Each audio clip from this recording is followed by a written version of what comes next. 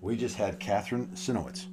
Kathryn Cieniewicz is amazing. She is.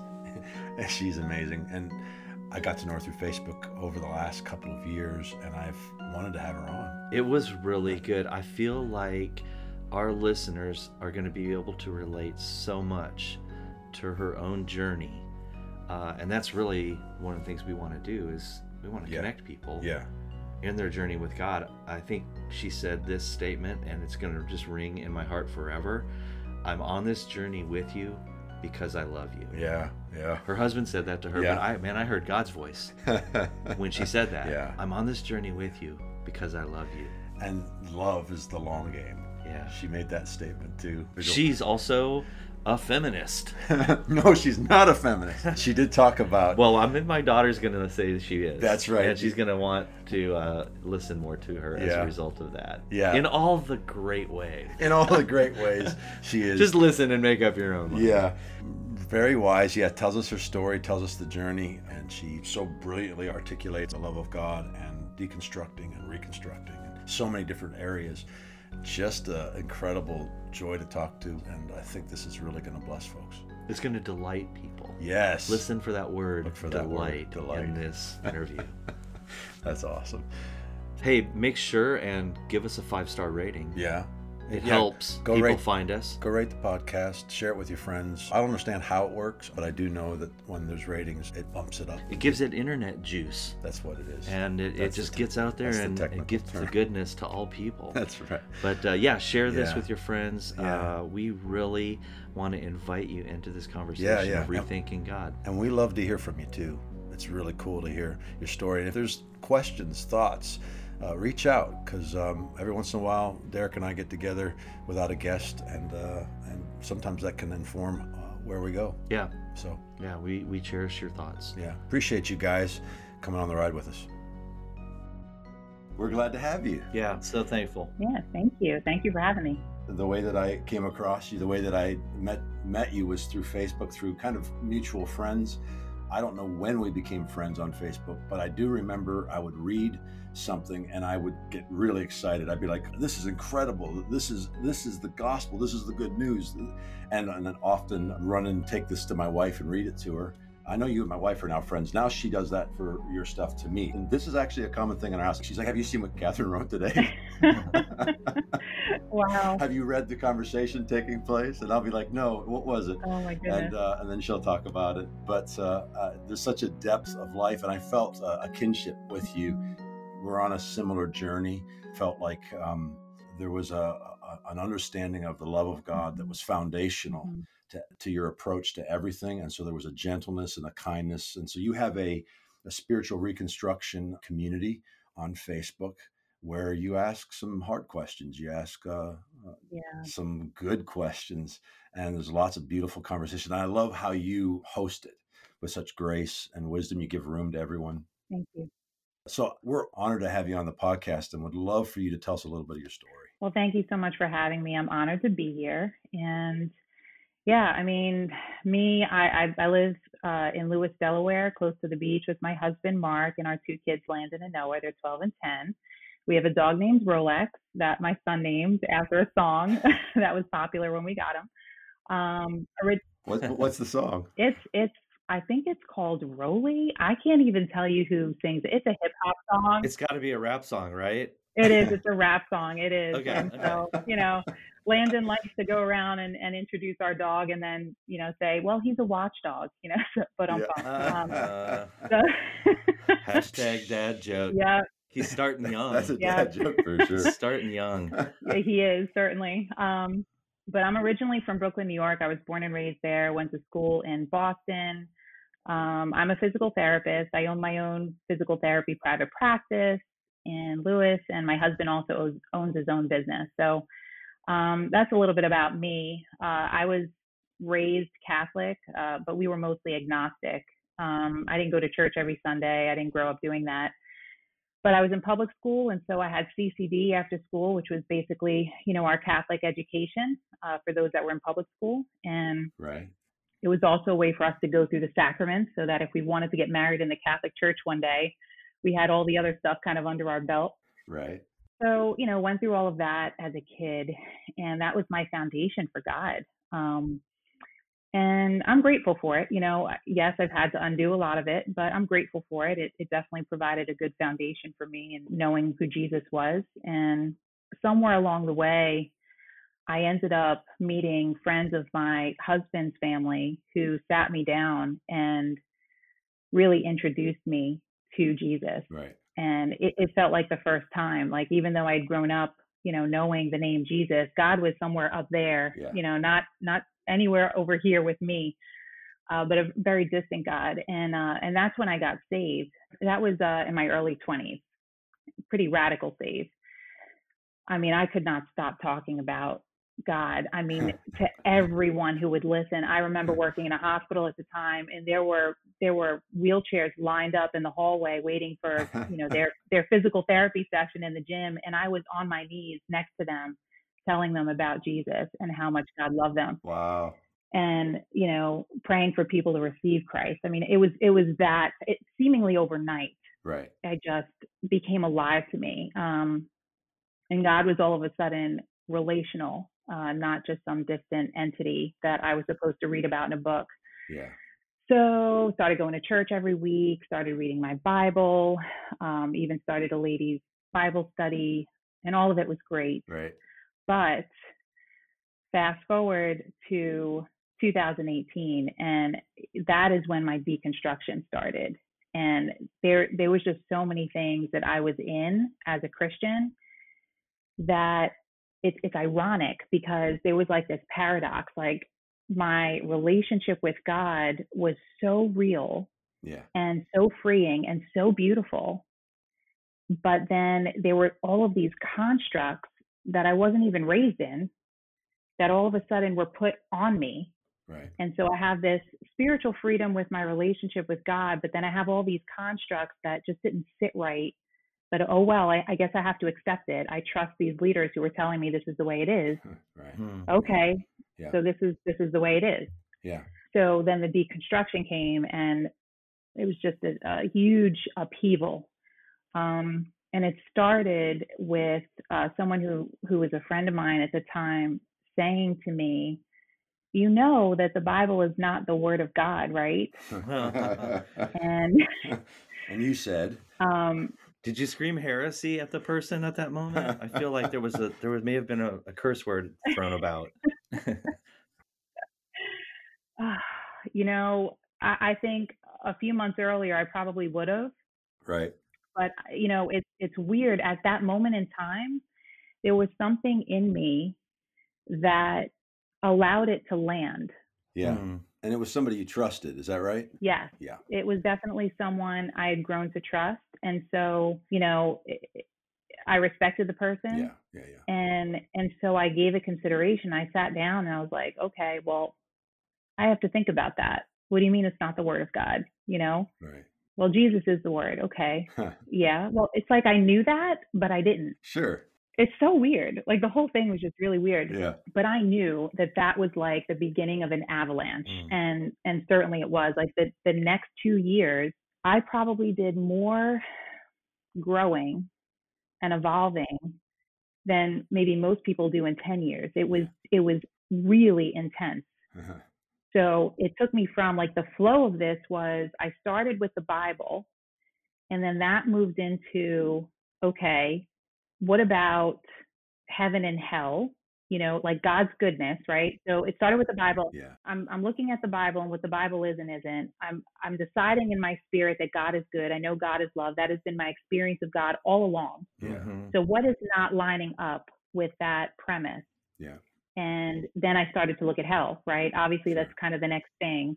From there, when I deconstructed my view of heaven and hell, then it was salvation. It's like, okay, well, now questioning that, well, what are we getting saved from, right? If it's not hell, then what is it? Right. And then it was Jesus. Like, what did he do on the cross? What was his life about? The cross about, resurrection about, existentialism, right? Why are we even here? Like it just opens up right. every can of worms that exists, right, for our Christian walk. And so the 2 years, I've learned a lot, and it's been it's been pretty intense, to say the least. Wow, that's quite a jumping off point. I know that when I present this to people, I try to do it lovingly because God has been so gracious to me in the way that He's brought me through a lot of this thinking. And as a pastor, I'm leading a church, a group of people into this process as well, and realizing, wait a second, if it took me 7 years worth of God being patient, then I need to find language to begin to introduce things in a way that's not, it may be shocking at first. Like I tell people straight up, I love the Word of God and I like my Bible too, and kind of introduce it in a little more subtle way. Right. But when you went straight for heaven and hell after that, it's like you were on the bunny slope and then you went to a black diamond. That's exactly it. You just jumped on it. So what do you think in that those couple of years that you mentioned was maybe the most drastic thing that you started thinking differently about God? We both have a similar story of embracing God's goodness. We've always embraced God's goodness. We've embraced Jesus as perfect theology. But then you start asking really, really serious questions. And it doesn't lead you to certainty. And I think that's what most people are looking for, is certainty.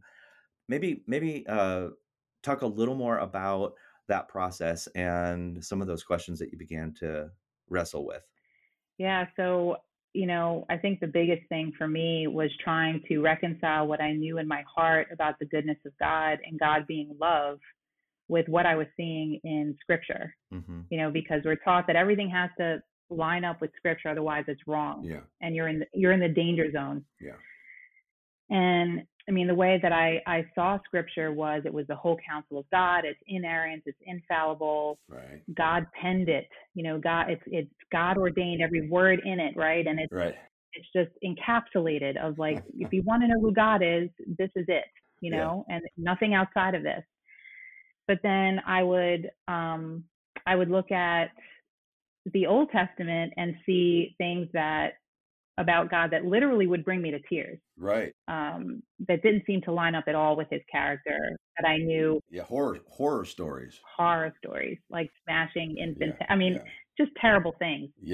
So I started to really heavily question the integrity of those stories. And, was that really the character of God?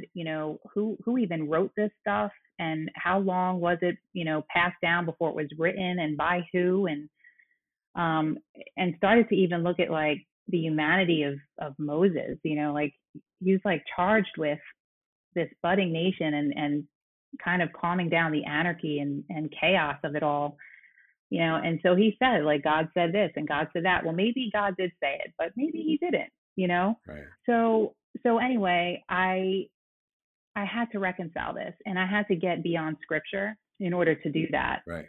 God as love.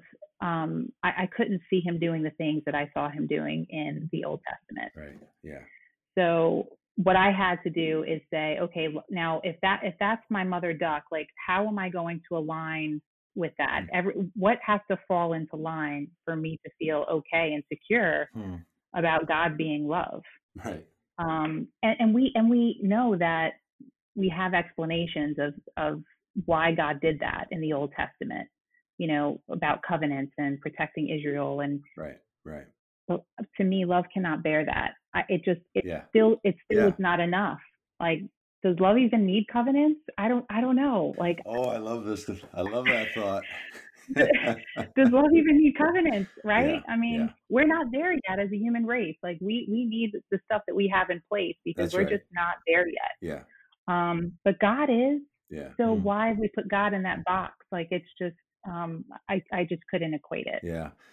So that's probably the single biggest thing. Is really, really in my spirit believing wholeheartedly that God's love is unfailing. And God is good to the nth degree, that there is nothing that can compromise that. There are no conditions on it. I don't even have to believe that that's the case for it to be the case. That's good, Kathryn. Amen. Yeah. So that was like the first thing. Go ahead. No, I mean, there's another thing too about God that that kind of changed for me as well. and we call God Father, right? I mean, we've always done that, and we see Jesus do that. But one of the things I deconstructed for me personally, and more recently, the things that I've been dealing with the character of God is looking at his being. And I feel like, I don't believe that God is male. I don't believe that God is female. I don't believe God encompasses a gender. It's both, right? Yeah. Yeah. But why do we call God Father? Right. And we do because Jesus did. Right. And Jesus was a male himself, right? And yeah. Uh-huh. he's supposed to be God. So I started thinking about that and like why did Jesus call God Father? And, to me, it just didn't sit well as a woman. Like I just, there's a newfound feminism too that came out of my deconstruction. But Love it. I see Father as like source now, like creator. He is a seed holder for, what everything in creation that came to be. And not only that, but when Jesus was calling God Father, I think it was a revelation to the culture at that time. And even for us reading it, like we could relate so much that God is not this separate being, this bloodthirsty, fickle entity. Yeah. He's relational. He was presenting a relational God. Yeah. Yeah. That's it. And the oneness of God, and the fact that, we're not separate from God. And that, like, even though, again, through my walk, I knew that in Christianity, I think it was deepened through my deconstruction about the character of God. And that was so valuable to me, truly. Wow. I'm going to now adopt the phrase that's my mother duck. But my non-negotiable, the foundational place upon which everything else, because for me, my journey was one where it came down to God is good, and I won't leave that place. And I'm not going to play games with good by letting some horrific idea of the nature of God in the Old Testament somehow make me do mental gymnastics over a word as simple as good. God is good. His good is perfect love. Looks like Jesus. That's my mother duck. I'm going to use that from now. I wanted to ask you eventually about, because I love some of the things you're writing about being a woman and how Jesus was a man, and some of the revelation you're getting there and the thoughts you have on that. But you made a comment about covenants. I don't we've ever talked about this. I've sat under some of the best covenant teachers on the planet, and I've never understood covenants. I would come home from services with my wife and go, I understand the legal reasons why the world would need you and I to have a covenant. But when you understand love, when you're in a relationship with your wife or with your husband or even with your kids, I don't need a covenant to bear me up under my responsibility. That's not how love works. Love is a self-sacrificing thing that I guess I'll put a ring on it just to show the world, Right. The thought process I eventually came to was that covenants were something we needed. And so God went, I'll speak their language. I'll step inside of their understanding. I'll interact with them. And so because we needed covenants, God worked with us inside the context of covenants. Of course, we can apply that to him. His covenants it's a perfect way to understand him in that law mindset. But when you understand love, I don't need a covenant just to show the world, So anyway, I just was fascinated by your thoughts on covenants. I've said this to Derek. I think one of the greatest hurdles that the church has today to discover intimacy is actually the way the word has been used and interpreted. It is. The fact that it's become a God, a part of the Trinity. But you didn't seem like, you just seem to be able to go, are you an 8 on the Enneagram? No, actually I'm a 3. Okay. I'm the achiever. I only ask because my wife's an 8 and it wouldn't bother her. She's like, yeah, we're fine. My wife's a 3. Your wife's 3? My wife's a 3. Okay. Tell me about that.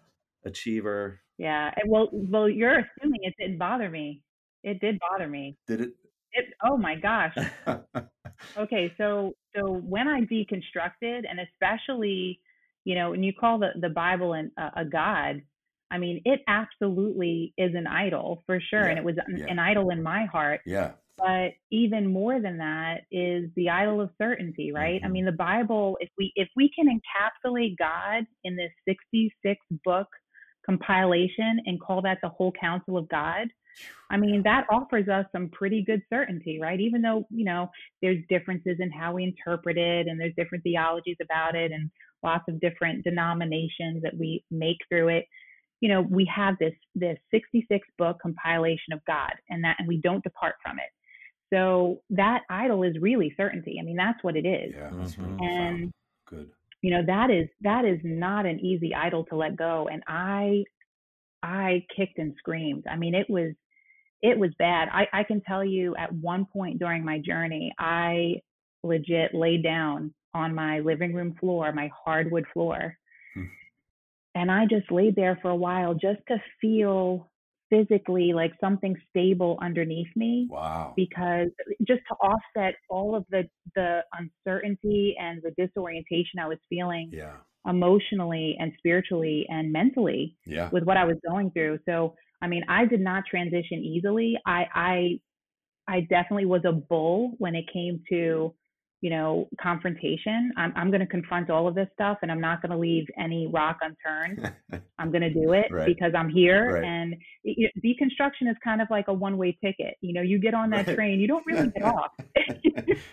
Yeah. It doesn't really stop. I mean, it could slow down a little bit, but I had boarded the train. It was too late. Like I'm in it. So it was very, very difficult for me to depart from that because I loved my certainty. Yeah. I loved it. It felt so comforting and secure. But here's the thing: when we depart from that and we truly allow ourselves to get out of that box and look around and see, all right, I think it's okay. I'm not sure, but I'm going to keep walking. If we go all the way through, we discover that the mystery of God is so much better in the sense of that relational, ever knowing, like that's the joy and bliss of relation. It's why we're here. If we talk about why we exist, right? It's love in the terms of relationship. So I am so glad that I could spend an eternity getting to know God, that he's not encapsulated in this book, that I could spend an eternity of God getting to know me through me, as me, and me getting to know myself, and me getting to know you guys and everybody else. That is relational bliss. So, if we can get far enough along through the discomfort of getting rid of those idols, then we actually get to a place that's, just amazing with God. And there is comfort there too. We don't see it in the beginning, but there's a lot of comfort there too to be gained. So no, I love the way you framed it as a question and said, does love even need covenants? I think that's a great launching point. One thing I have found in my own journey is having grown up in a word of faith context, and the emphasis being on the word of God so intensely, and I think it was good. I'm thankful for my knowledge of the Bible. I'm thankful that I had that background to be able to know immediately, wait a second, no, it says this, or it says this, or it says this, and then start to question things. But when I started putting my mother duck in front, that God is love, period, and there's no but. There's no, well, but he's also just, but he's also holy. Okay, then show me a holiness that's void of love, and I'll show you a Pharisee. And I think that's when I started really getting in a relational mode with the Spirit of God, the Spirit of love, with Jesus Christ in me, the hope of glory, with all these things that I read about and I had up here, but I never had that intimacy of a loving connection. And I did the same thing Jason did. I will never, well, I'm going to confess it to my church right now. I stopped reading my Bible other than the Gospel of John for 2 years. I literally only read the Gospel of John for 2 years, and still preached every Sunday. So must have been really awesome. But when I began to realize, wait a second, no, God never said that. And it's okay to say that God never said that. And how it's important that we know what we're capable of assigning to God that he has nothing to do with. And so those bits in the Bible are actually explaining and revealing who we are and what we're capable of. And that's where, if you can get beyond the Bible is a revelation of God and realize, no, it's also a revelation of humanity. It's a revelation of ourselves. It's a revelation of this thing we call wrath. Jesus is the perfect revelation of God. So in a human being, I get to see this Father, this loving, Jesus said it to the Pharisees. He said, you're poring over scriptures, trying to find eternal life, and they all point to me. Right Everything here. points to me. Yeah. Yeah, I'm right here. Right Yeah. here. And that's exactly where I was at. I'm like, Yeah. Jesus is actually talking to me right now. He's not talking to Pharisees. So I really love the softness that you're carrying in bringing this about. I'm sure you've probably been more confrontive with people and in certain situations. And that's one thing we want to kind of talk about is, where did those respected voices begin to like fall away, that you were maybe putting a little too much weight in because of the position they held within the church or within your own life and authority and those kind of things? Yeah, I mean, that part was really hard too, because it came down to a matter of trust, right? I had all of this trust, not only in the leaders that had led me up until that point in guiding my image of who God was and what the Bible said God was, and even who I was, to a lot of respect. Yeah. So I had to question that, and then I had to question trusting myself, because here I was all of these years believing that and not really doubting much, just kind of going along in that circle and not really exploring much beyond it. I didn't ask those hard questions. I was never confronted with those questions. I mean, I had no idea. I had never even heard of the word exegesis and hermeneutic. Like that wasn't even in my vocabulary, not even on my radar. I thought the book of Job was written by Job. Okay. That is where I was. So, so it came down to trust, and really trusting them, trusting myself, trusting God even. Like, why didn't God tell me? Yeah.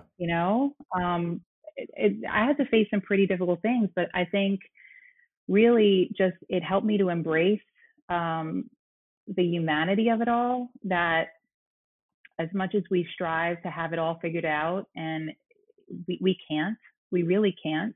Yeah. And that's not even the point.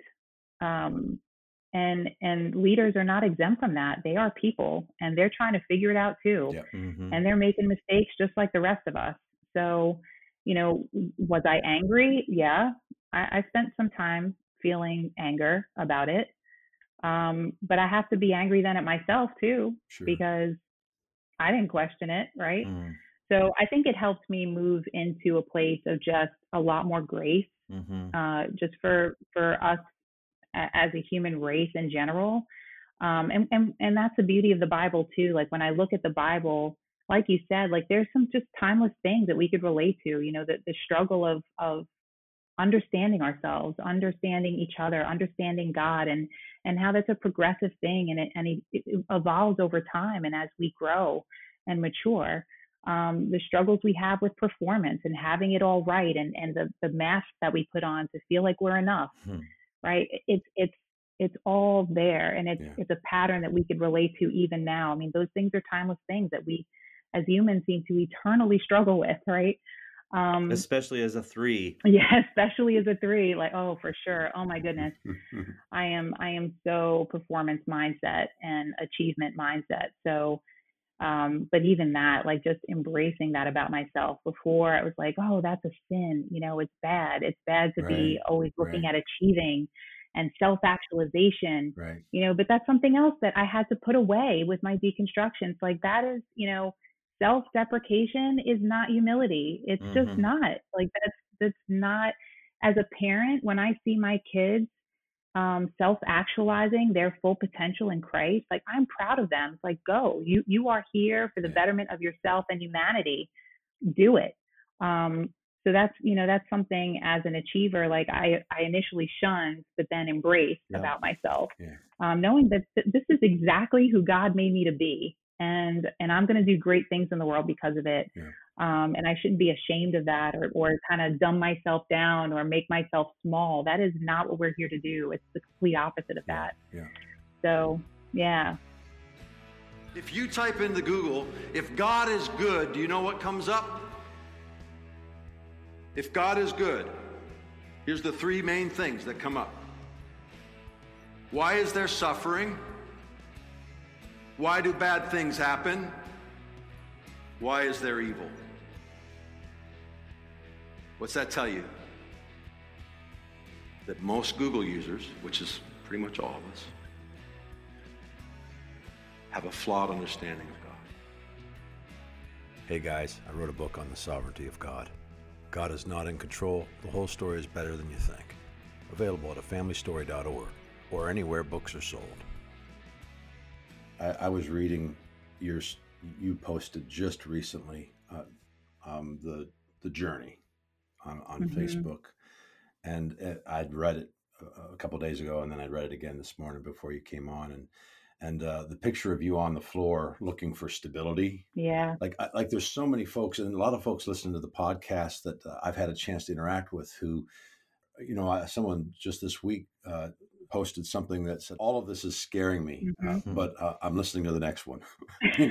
But I'm, like you said, I'm on the train now. It's too late. And you already swallowed the red pill. You already took the pill. Way too right. late. You already know. For my journey, and you talked about it, the fear. And I don't know for you if fear was the big thing. For me, insecurity was in every aspect of my relationship with God from the first 30 plus years of my life. I'm 46 now. And insecurity was a part of our love language. Like when I would sing, and I'm desperate for you, it was like I had God times in that desperation. And so for me, the deconstruction started with, son, I've never wanted desperate kids. And of course, God always, to me, speaks to me like a father or like a mother in the way that a parent would. Can you imagine being a parent and somehow needing your kids to sing, I'm desperate for you? I mean, talk about an ego. Talk about, we got some problems. I want my kids to walk around the house and just a little more, just sing a little bit more of that. Praise me. Yeah. Give me your desperation. I thrive on your insecurity. And so when that shifted for me, that was the huge piece where suddenly I could find insecurity in all of my relationships. I remember calling my wife one day, just weeping on the phone, asking her to forgive me because I realized I had found insecurity. It had been woven and baked into our relationship. And I had used it to manipulate her over the years. And then she'd had to sometimes be careful of Jason's insecurities. Wow. And I was reading through your story of fear, and I love first that you shared it was a hard journey, because I think a lot of people are afraid. But I would love for you to speak about the fear, because I would bet right now that you experience fear way less or way more healthily than you ever have in your life. Yeah. So I would love you to talk about that fear that was piled onto you, even from those people that were heaping warnings on you. Careful. I don't know how many times I've heard, Jason, careful. That's a slippery slope. Yep. Careful, that sin conscious, and that would feed my insecurity. And yet I knew I was onto something. Like you said, I got on the train and I was like, I'm not letting go of this thing. Could you speak to that? Yeah, gosh. It's so interesting because when you're in it, it could be in your face screaming at you and you not see it. Yeah. And I couldn't, even though I was living in it, it wasn't in my consciousness that I was embracing so much fear. Yeah. And the irony was, let's just say as a woman, right? I was not brought up in a patriarchal family. My mom and my dad always supported me in whatever I wanted to do. I never felt any limitations growing up in that respect. But then I enter into Christianity, and all of a sudden it's like, oh, yeah, I'm not supposed to be doing that as a woman. And I need to kind of like back down, and I really shouldn't be speaking that much. And I have to defer to my husband on this. And then it was like all the fears that got piled on, even with the gospel, and there's shame in it too. It's like, so God can't look at me and see Kathryn. God is the only way that God can look at me is if he sees Christ, is if he sees Jesus. Right. Because I am such, crud that God can't even look at me unless he sees Jesus. Yeah. Like there's so much shame in that. And it was just riddled with it. But I didn't see it. See it. So, There was fear of, God coming back and, Jesus coming back any day. Am I ready? Am I ready to be raptured? Am I ready? Right. Is he going to be proud of me? Did I do enough? Did I do enough Right. for me to go and be worthy of that? Yeah. Fear with people, my loved ones going to hell, my good friends who hadn't said the prayer yet Right. and converted, going to hell. So I would love people, but there was always an agenda attached because I was always trying to find an angle because, you can't go to hell. I'm so scared that you're going to go to hell. I'm so scared that you're going to live in a way that is not pleasing to God. And that's going to be detrimental to you and generations after you. And then Satan, don't get me started on that, right? Like just the whole demonic and, supposedly, he doesn't have any power, but yet I'm still supposed to be afraid of him. I have to be aware, because like he could attack any second and, and God himself, if God was able to do that to people in the Old Testament, well, what's to say he can't do it now? If God's in control, then everything that happens to me and my family, God ordained somehow, right? Yeah.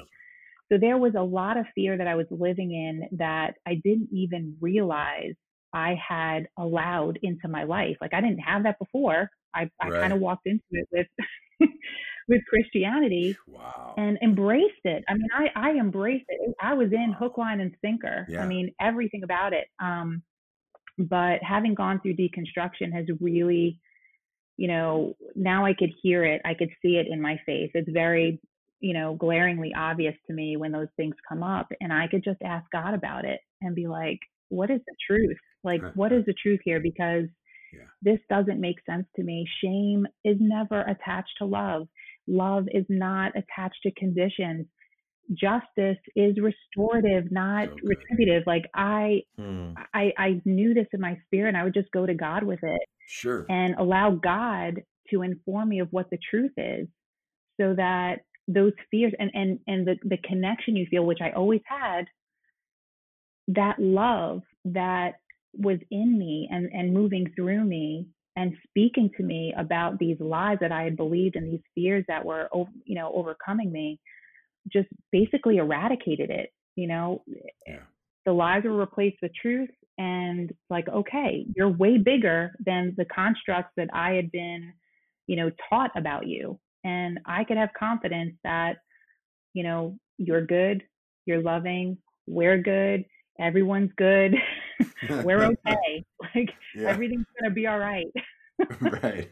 And so that fear just kind of, went away the more that I started to trust God, and God's goodness and really unfailing love, and that justice is not about punishing people. We have, as human beings, we have no concept of the amount of time that goes into the long suffering, the patience, the long game of love, right? That doesn't seek to punish. I mean, we want that because we're immediate gratification, vengeance. We think that's what we want. We think that's what we want. And that gives us, kind of a good feeling, when it happens, like, okay, we've been justified, but really that isn't what we want. Everybody knows that when we see someone restored and redeemed, when we see someone changed and transformed by the love of God and the love that they could have for themselves and others, that is true justice. It makes people cry when we hear about that. Forgiveness when the person didn't deserve to be forgiven, right? Quote, deserve to be forgiven. That is God, and we can't even perceive of that. Like that long suffering that it takes for God to restore humanity, that is true justice, worthy of the name God. We just don't have a concept of that in our humanity. We only have a glimpse of it, right? Yes. So all of those things just helped cast out fear when I really got that revelation of who God truly was. It shed a light on who I truly was too. And not only me, but everybody else and the people that I used to exclude, and say, well, you're not in the kingdom because, of this, that, and the other thing. Nope. No. God said no. That's not the truth. Goodness. So it's been such a journey of freedom and liberation from all of that, that I was under, to just, it's like a weight being lifted. And now I'm free to love without conditions, without having to find angles or agenda. I mean, because God doesn't love that way. Yeah, that's right. So, That's not what he's like. right, exactly. Yeah, and I mean that's what I've really found in my own life has the most transformative power.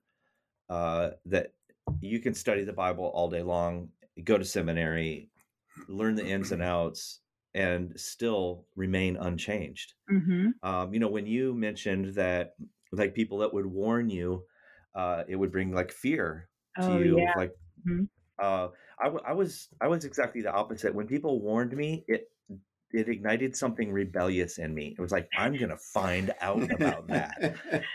And God even used that characteristic that I just embraced all the time. Like, you're not going to tell me no. I'm gonna go and explore that, whether you like it or not. But even in that process, love began to melt all the fear away. And then I began to see people differently. And I think that, if you want to know if somebody is truly transforming, ask their husband or their wife or their kids. To me, that's the proof. Or let's go a few generations and let's talk about your grandkids and how did they see you. That long game of love, it absolutely transforms people. And you have a sense of belonging like you've never had before. Not just with the people in your church and your congregation, but with humanity. And it's like, okay, if God chose to value human beings by becoming one of them to rescue all of them, then there's something valuable intrinsically in every single person that I'm going to begin to love. And that really changed it for me. So it's funny how even fear and rebellion and things that we would look at as trying to get out of our lives, God can even ride in along with that and bring transformation through that process. Absolutely. Wow. The reason I wrote the book God Is Not in Control is because people that were good friends that I loved deeply were willing to divorce themselves from me simply because I had the idea. I love what you said about the long game. We have a phrase in my house, that family is the long game, which is the same thing. Love that. For me, the language was that God said he was measureless. That I'd been living for some form of measurement and his love is measureless. And that I've been invited to live from the measureless. That was the table that flipped for me, that all of a sudden took all the pressure off of me. Yeah. I didn't have to get you to say a prayer. I just could love you. I didn't have to make you think a certain way. We didn't have to find agreement. I could just love you. Yeah. And know that love will win in the end. It just can't lose. Love that. And you were reading something when we walked in before we started that we are persuaded that the goal of God is that we are persuaded in love. Can I ask you, you can speak to any of this. So anytime you're like, hey, I got something I got to say, but I also want to ask you about your family, because you went on this journey and you weren't alone. You have a husband and some kiddos. Yes. And I'd be curious. And a dog named Rolex. And a dog named Rolex. Our listeners have missed that. Which he's a watchdog, last I heard. I'm going to find that song. I'm literally going to go find that song. But I'd love to hear a little bit of that story too. Yeah, absolutely. I mean, I am so fortunate. I think a lot of people are so scared about rejection, and rightfully so, because like you experienced, even in what you encountered, like it's real. And some people have gone through just tremendously painful experiences relationally through their deconstruction journey. Me personally, my husband is, I mean, he's always been super supportive of anything I was thinking through and going after in life. And, he calls life with me a grand adventure, because I'm always into something. But when I started this, I would sit down with him and talk to him about my thoughts, and he would just listen. He's not a hyper spiritual guy. He would call himself a Christian. But he's super practical, and he doesn't spend a lot of time thinking about this stuff. So, I would, talk to a lot of my friends about it, versus my husband, but I still, he wanted to be involved in my journey because he loves me, and he wanted to be able to understand me more. So, in that vein, he would let me sit down with him and just unload, like, Hmm. and cry and laugh and all of the emotions that I was going through, because it was a roller coaster. Yeah. And he went through it with me, even though he didn't, he wasn't really deconstructing much himself necessarily. But he was super supportive. And even my mom, most of my family are Christians. My dad is an atheist. My stepmom's Jewish. But most of my immediate family are Christians. So, I think they were concerned about me, and they would voice certain concerns, but it was never in a super confrontative way or threatening way. It was, I saw right through to the heart that they had toward me. And even in the reactions you got, Jason, like, it's seated in fear. Yeah. They're just scared. Yep, that's They're right. just scared. Yeah. And it's out of caring for you, and also out of caring that they're for God, like, Sure. am I doing the right thing by God? Because that's And for the people. right, in general, right? Like, that's paramount to them and paramount to us too. Yeah. So for me, it was okay. Everybody was supportive. They questioned, they prodded a little bit. I got a chance to explain myself and what I was thinking through and rethinking. And it was okay. And with my kids, that was more complicated. They were in private school, and,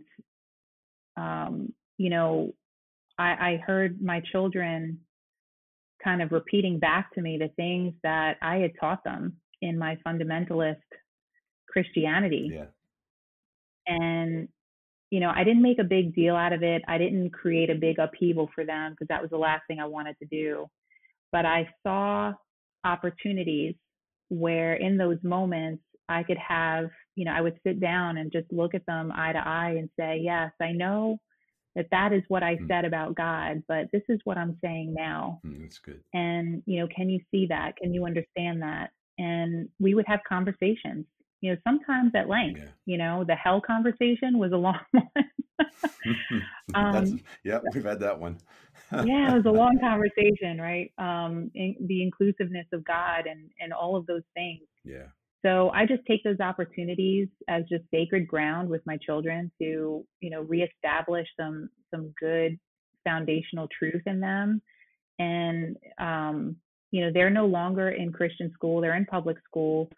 And, that was a choice, among other things, not just through the deconstruction, but just a choice we made as a family. So it's on me, it's on me to really help my children understand, the true character of God, who they are, how they should view the world, and then give them freedom. Sure. I'm not here to force them to believe anything. Like, they're on their own journey. Yeah. And that's another thing. That's another fear. Like, before I transitioned, it was like I had this job of, like, you have to fit in this box, otherwise I'm going to be so scared for you out in the world. Right. And now it's like, God is with you. God is in you. Mm-hmm. You're wonderful. You're just so unique, and you're so sacred and fantastic. Like, you're going to go off and do wonderful things, and you're going to find your own way. And I don't have to put you in this box. Yeah. I'm going to tell you what I believe, but it's what I believe, and you are going to have the freedom to find that yourself. I'm not going to keep you under this roof of just what I'm saying is true.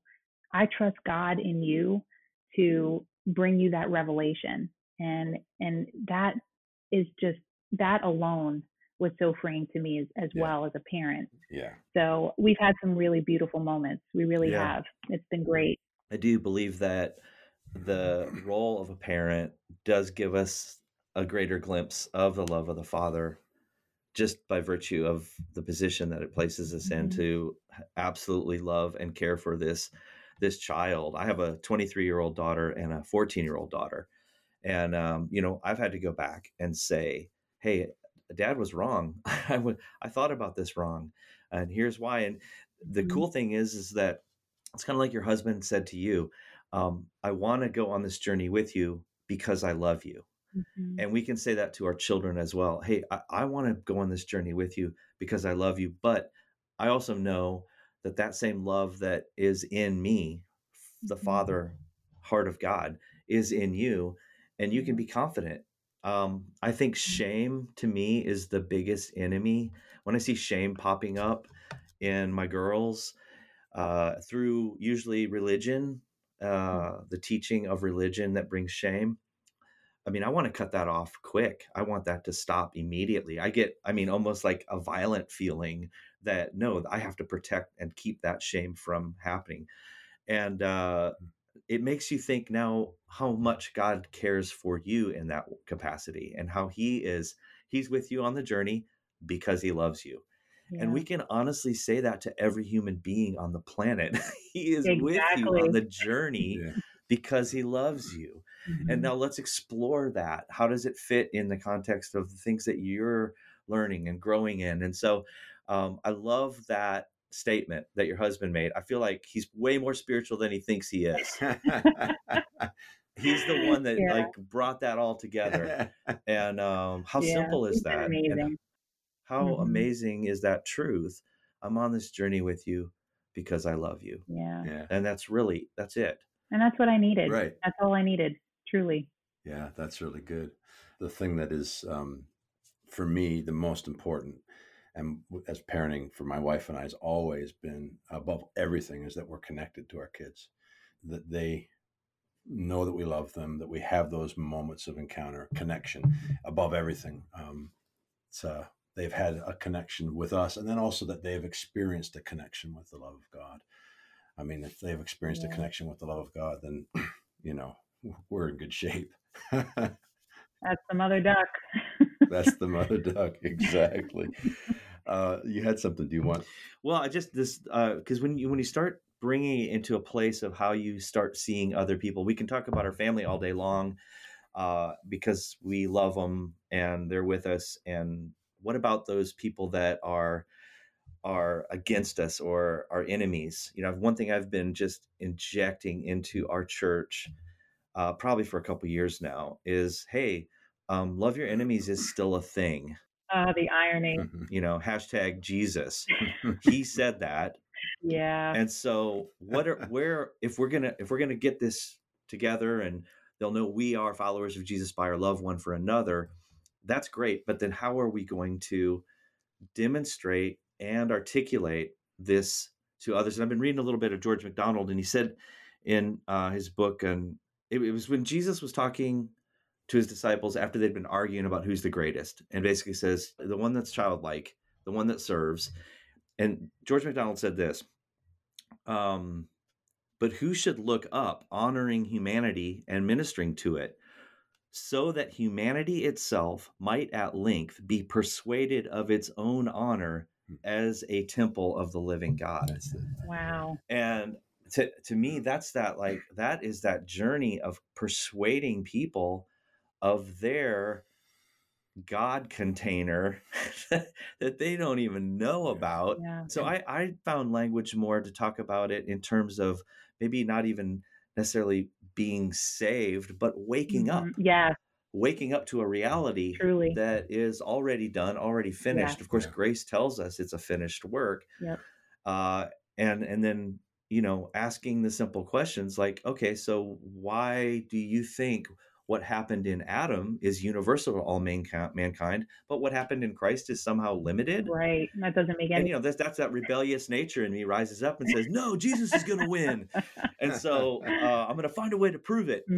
But really, the only way I've found to prove it is to walk in love with people. That's right. And to really let love be that thing that draws, that guides, that will not disconnect, will not divorce a relationship just because of a disagreement. But we were taught that in the Bible. We were taught that how can two walk together except they be agreed? Right. So agreement and, well, no, love is so I much can better. not agree with you and I can still love you. Absolutely. We have to delight them into it, right? Like it's delight, it's wooing, right. It's that's what love does. It's not argumentative, and I'll be the first one to say I struggle with this. I do, like especially on Facebook. I've put up there things about women, being able to wear makeup and not have to answer to their husband for everything they want to do, and I've gotten like over 500 comments, and it's like.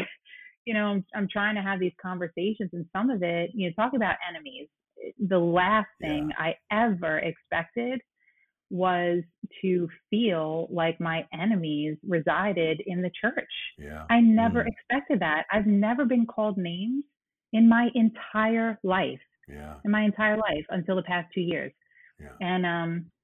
And the people that were calling me names, your brothers and sisters, like Satan and a cult leader and Jezebel, were my brothers and sisters in Christ. And that was really difficult at first. And it is ironic because it does say love your enemies. Like, you're perceiving me as an enemy at this point. Yeah. And they're looking at me like I'm purely satanic if I'm putting this stuff out there, and so they have to fight me. And so there's a lot of irony there, but there are a lot of paradoxes in the Bible that are there that people, if you want to cherry pick, because we all cherry pick, okay, they're just cherry picking from the other side of the tree. I mean, that's all that is, Right. And I'm over here on this side of the tree.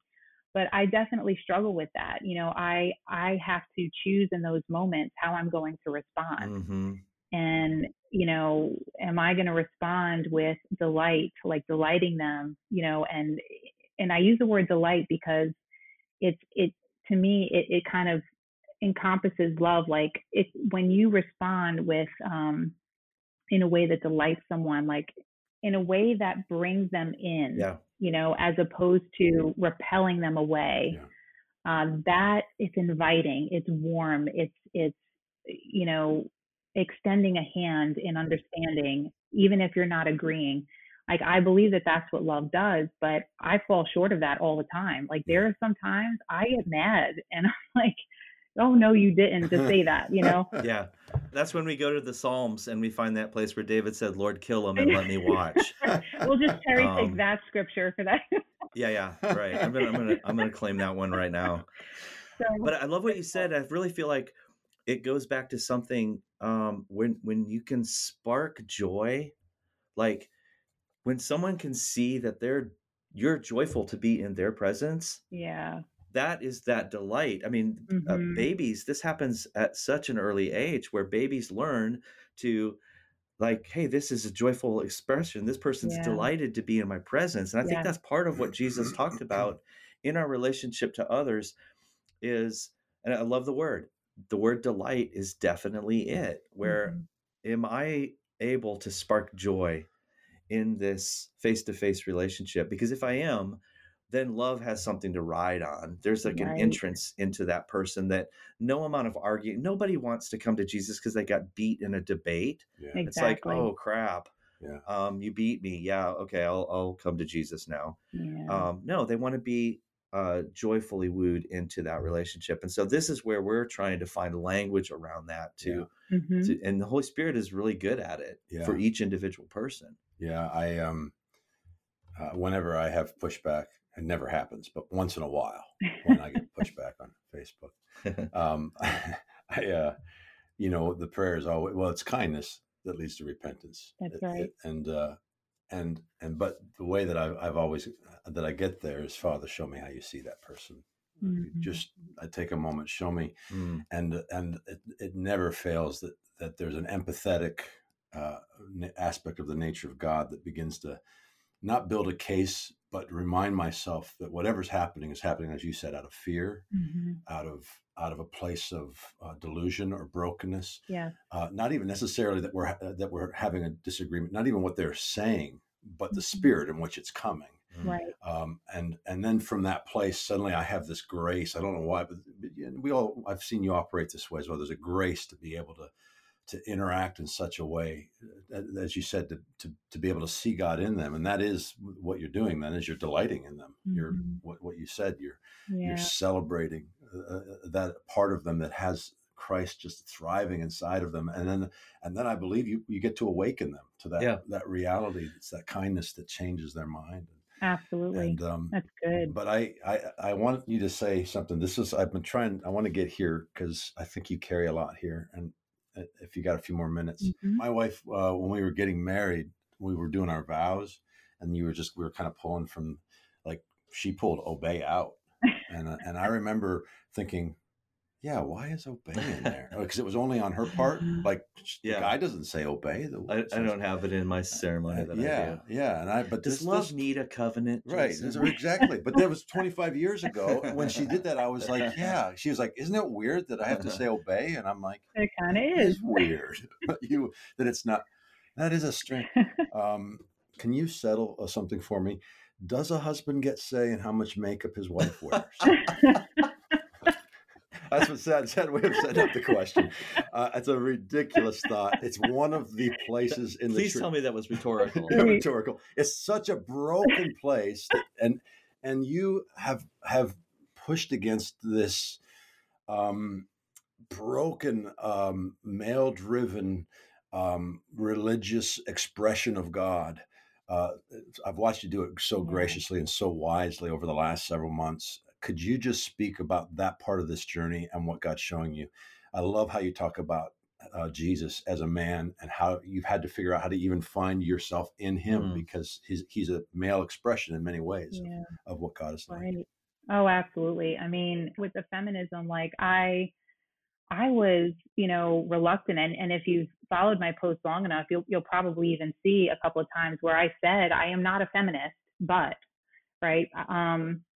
And because there is a certain view and connotation with feminism that is viewed very poorly by people, especially people in the church. Yeah. And so, and I didn't really find that I identified fully with those type of feminists. Like I wasn't, and not to say that this is what they're trying to do, but I think there's a general consensus or fear or worry that women are trying to usurp men and gain control of the world and gain control over men. And, really, at least for me and a majority of women I speak to, it's not about that at all. It's about finding this common ground and equality and walking arm in arm, not, exerting control over another is not power. That's not power. Right. That's good. True power is walking in the truth of who we are and the truth of who others are.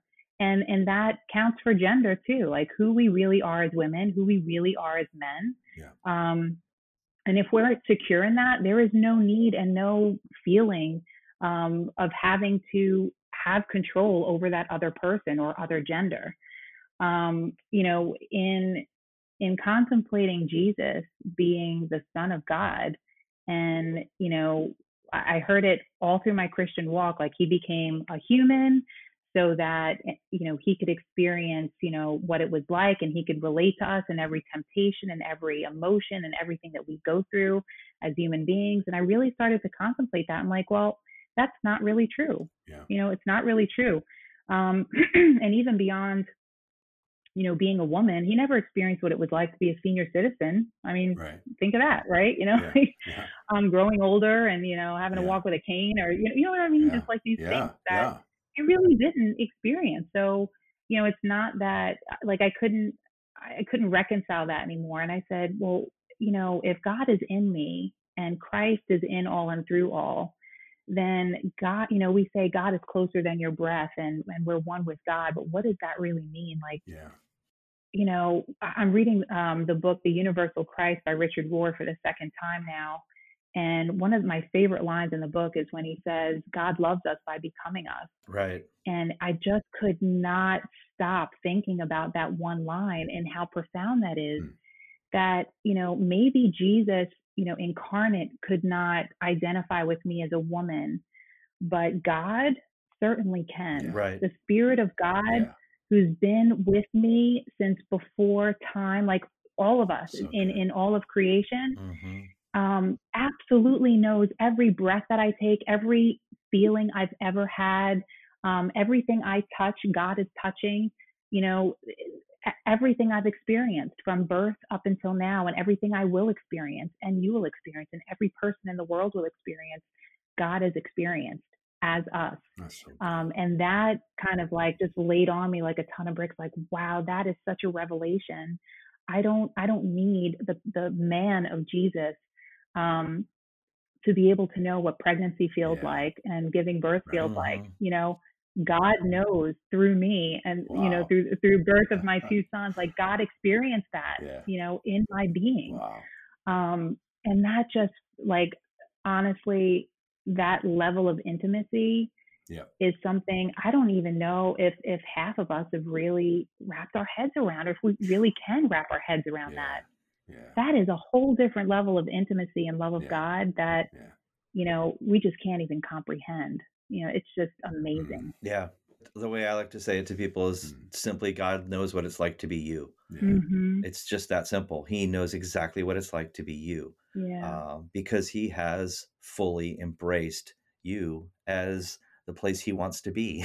That's right. And so, I think people get bent in the life of Jesus and they try to make something formulaic out of it.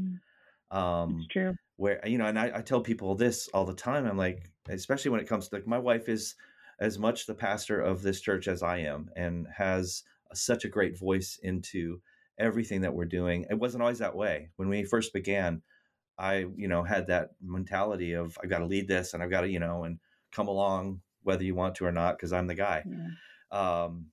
She literally broke me of that completely. And the Holy Spirit too. The Holy Spirit had some involvement in it, but it was mostly her. I love it. But to say that, wait, it was a woman that was the first to announce the resurrection of Jesus to a room full of cowering dudes.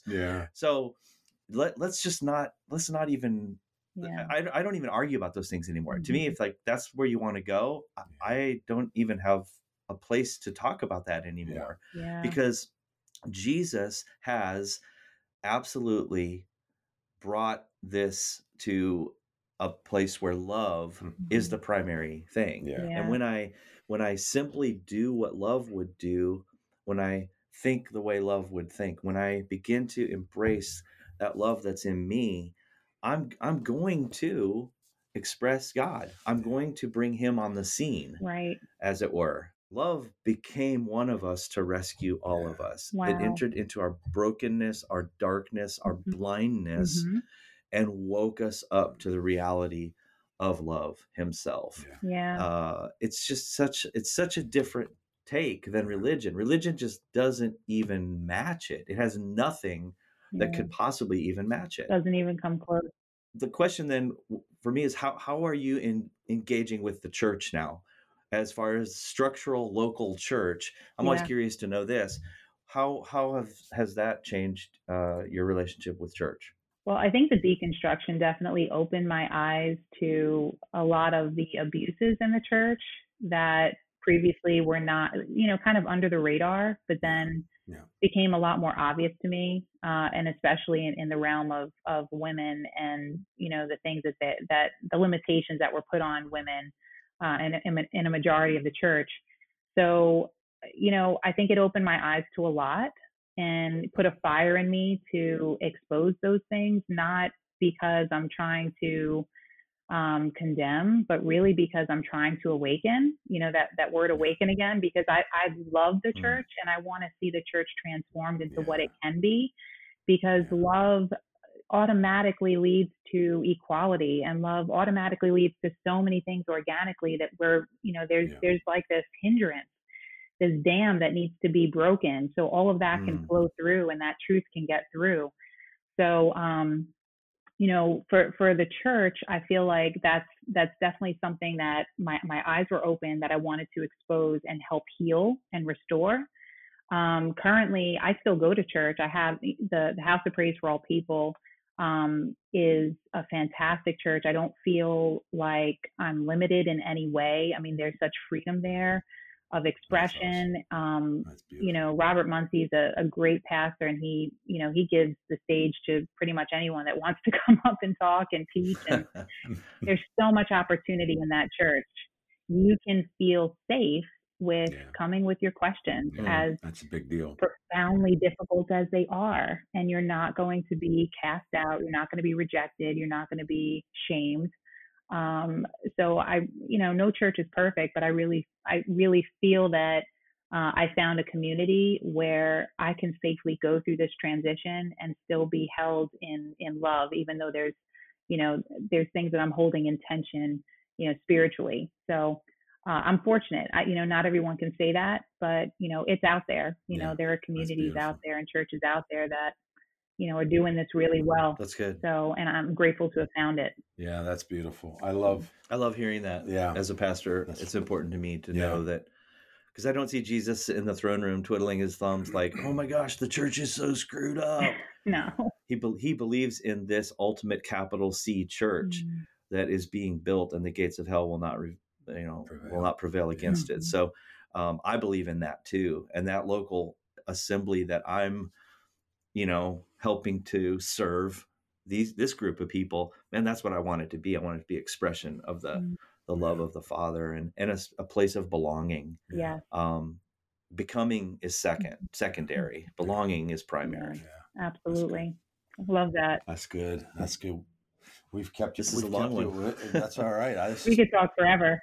We could. We've had you so long, though, that we probably should talk tacos. Let's talk tacos. Yep. That's in the title of this podcast. I love that. And I love tacos. In fact, I've never met a taco I didn't like. Okay. But maybe you have fondness and a spark of joy for a particular taco. Yeah. That's what we want to know. But what is the mother duck of tacos? I'm going to tell you. And for everyone listening, you should grab a pen and paper and take notes, because I'm about to change your life right now, okay? I want to hear This is how you make a taco. In fact, I think it's actually in the Bible somewhere. I can't give you chapter and verse. But I'm pretty sure it is. Oh, well, that discredits right off the bat. I'm sorry. All right, I got you. Okay, we got it. Okay, so first things first, you have to warm up the taco shell, because cold shells are for amateurs. All right, we could all agree on that. Flour or corn? Flour or corn. All right, so it's going to be a corn shell. It's going to be a corn shell. Okay. All right. I like where this is going. Then you have to put a layer of cheese on the bottom of that, and then you add the meat, so that the hot meat kind of melts the cheese and it all kind of gets blended in there. This is where most people mess up, okay? Most people wait till the end of the taco to put on their toppings, but that is not what you should do. What you should do is cheese, meat, and then your toppings. Personally, I like tomatoes. I like avocado. I like some sour cream. Yeah. And this is the most important part. The roof of your taco is none other than sticky rice. You get sticky rice, and you put it along the top, and you cover the whole thing, and you like pack it down so it's all in there, like just all pack in all the goodness of the taco. And then if you really want to eat it like a boss, then you get the flour tortilla, of course, warmed up.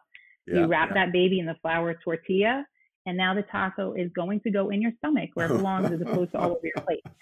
So that is the way to do a taco. Wow. She just threw the sticky rice. Sticky rice. I've not heard angle. I'm going to try that. I like that you refer to it as the roof of your taco. The roof of your taco is the most important thing. You just, I think that's a Northeast thing for sure. that a taco has a roof. The roof.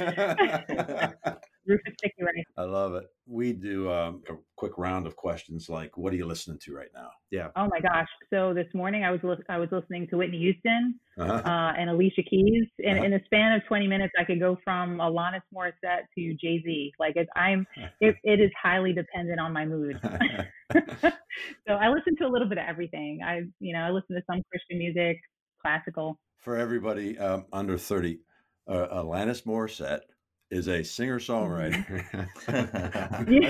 My kids, I had to explain to them who Alanis Morissette I was like, you don't know who that? It's so sad. Well, I know, it's sad.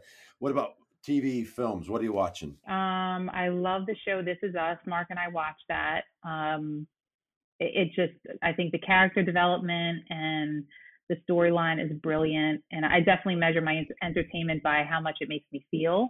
And that that TV show absolutely makes me cry, like pretty much every time. Lots of tears. So we love This Is Us. I love the movie Pursuit of Happiness. Will Smith. So that's, with Will Smith. Yep, that's one of my favorites. Great movie. I love that movie. Yeah, I don't watch a whole lot of TV, but I do watch This Is Us. How about books? What are you reading these days? Yeah, so I read a lot of books simultaneously. They're mostly spiritual books. Some of them are business books. And that, again, also depends on my mood, which book I pick up in one day. I'm still reading The Universal Christ by Richard Rohr. I'm reading The Dance of the Dissident Daughter by Sue Monk Kidd. I'm reading Think and Grow Rich. I'm reading Votes for Women, The Battle for the 19th Amendment. And Mark Karas's book, Religious Refugees. I'm reading that as well. And it's all wonderful. And The Divine Dance by Richard Rohr, too. That's good. I've heard that's good. Yeah. Yeah.